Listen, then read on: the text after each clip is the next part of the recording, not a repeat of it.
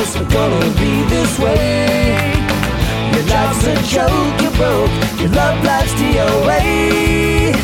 It's like you're always stuck in second gear, when it hasn't been your day, your week, your month, or even your year. But I'll be there for you.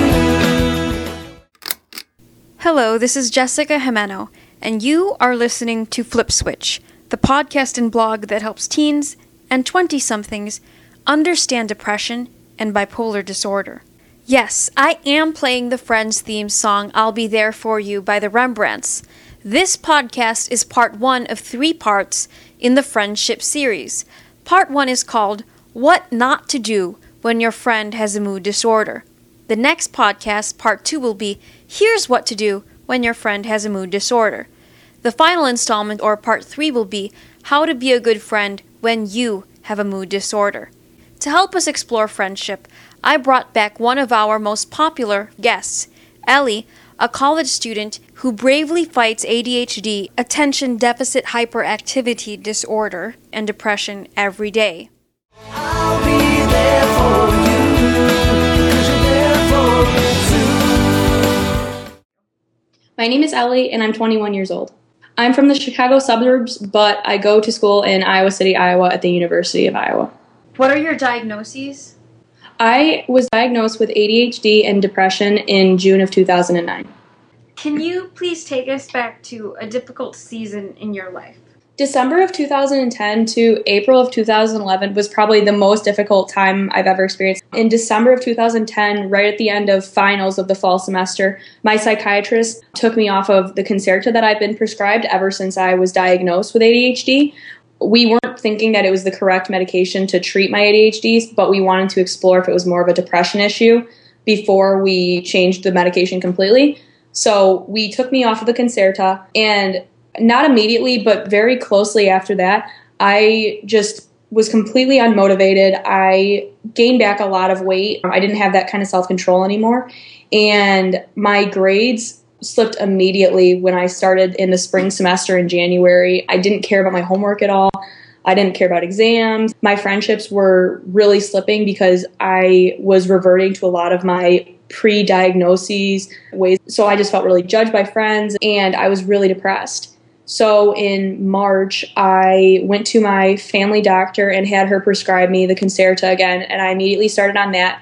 But at the same time, I started on birth control to help regulate my cycle and see if that would help any of my depression issues. But the combination of the two ended up being really disastrous for me. So the birth control with the Concerta made me really depressed and really emotional all the time. In April, I became really suicidal, and there was one night where I hit a really low point where I had no intention of actually killing myself, but I had become so miserable with my life that I saw no other way out. The next day, I had recognized that it was the birth control that was really messing with my emotions that way. So I stopped the birth control completely, and since then, I'm still dealing with depression, but I'm no longer suicidal. During that period of time in my life, I was just inexplicably sad all the time. I could drop my pencil and it would make me depressed for a week. But you took action, and it worked, right? I took action, and within a few weeks after stopping the birth control, I noticed that I was no longer suicidal, and the Concerta had been able to start taking some of its effect back like it had before I was taken off of it. Today, I'm no longer suicidal. Still in bed at 10 and work again at 8.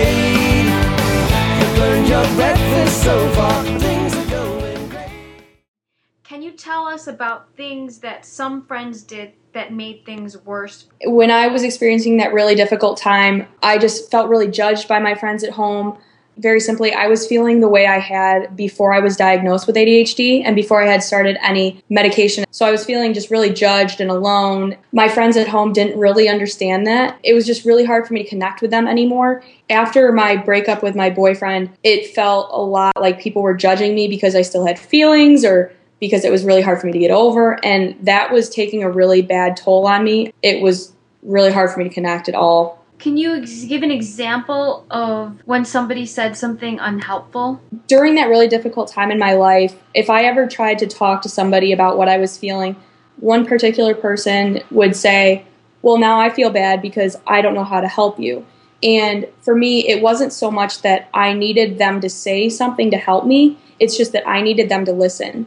I needed to get all of this anger and frustration and sadness out of my system somehow. It didn't matter to me how they responded, but just that they listened to me and let me feel the way I wanted to feel. Having somebody say, well, I feel bad now or I feel sad now, it just added so much more pressure and responsibility because I'm so dedicated to helping other people before myself. But in this situation, I had to put myself first just to get this stuff out of me. Having to try to make other people happy while not knowing how to make myself happy was really frustrating for me. And it was just not helpful to me when they said those things. You wanted somebody to listen. Yeah. I don't want to hear people say, oh, I'd be so sad without you, or I don't know what I'd do if I didn't have you around, and blah, blah, blah. Like, it just, that's so much more pressure on me, and it's so much, makes me so much more anxious and gives me so much more responsibility than I can really handle. If you're trying to argue with me about how I should feel, that's not kind at all, and that's not being a good friend. You just have to let me feel the way I'm going to feel. Don't say things like, don't be sad. Yeah. That's not helpful if I tell you No, don't it's not be sad. helpful. People were more concerned with getting me away from the ledge instead of keeping me away from the ledge. People were just looking for this temporary fix just to get me away from wanting to kill myself that night, when in reality, it's a long process. Keeping me away from the ledge means you have to be willing to be there for me throughout all these difficult times and just listen. So consistently listen to your friend who has a mental illness, not just during the moment in crisis. So there are some people who, if they think you're suicidal, they'll be there, but they won't be there for anything else. Right. If you're as good of a friend as you say, and if you're going to be as sad as you say you will be, then you will help me prevent ever getting back to that place again.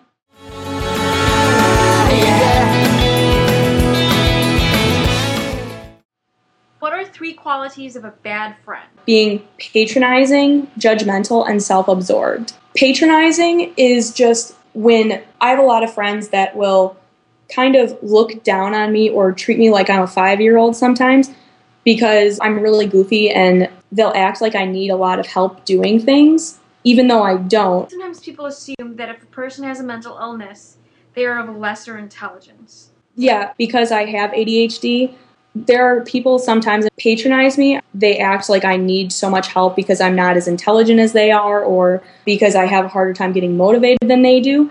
What does judgmental mean? Judgmental is when I'm talking to somebody about how I feel, they don't really understand, and I feel like they're judging me for how I feel. Like, especially with my ex, people will just be like, oh, really? You're not over it yet? Like, come on, Ellie, get over it. It's been however long. Hard for me because I can't deal with things the way other people can, and I can't just get over things. That person may have gotten over an ex in less time. Exactly. We all deal with things in different ways. How can people be self-absorbed even if they don't mean to be? If I'm dealing with a problem, don't all of a sudden start talking about, oh, well, when this happened to me, this is how I did it. And, you know, it sucked for a while for me, but, and just consistently talking about yourself when you're trying to help me.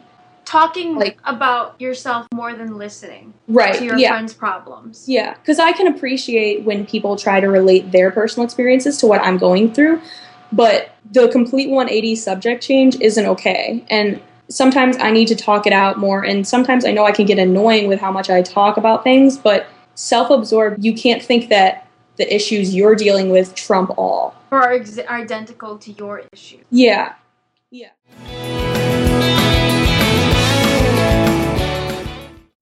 Clearly, Ellie's story is not done.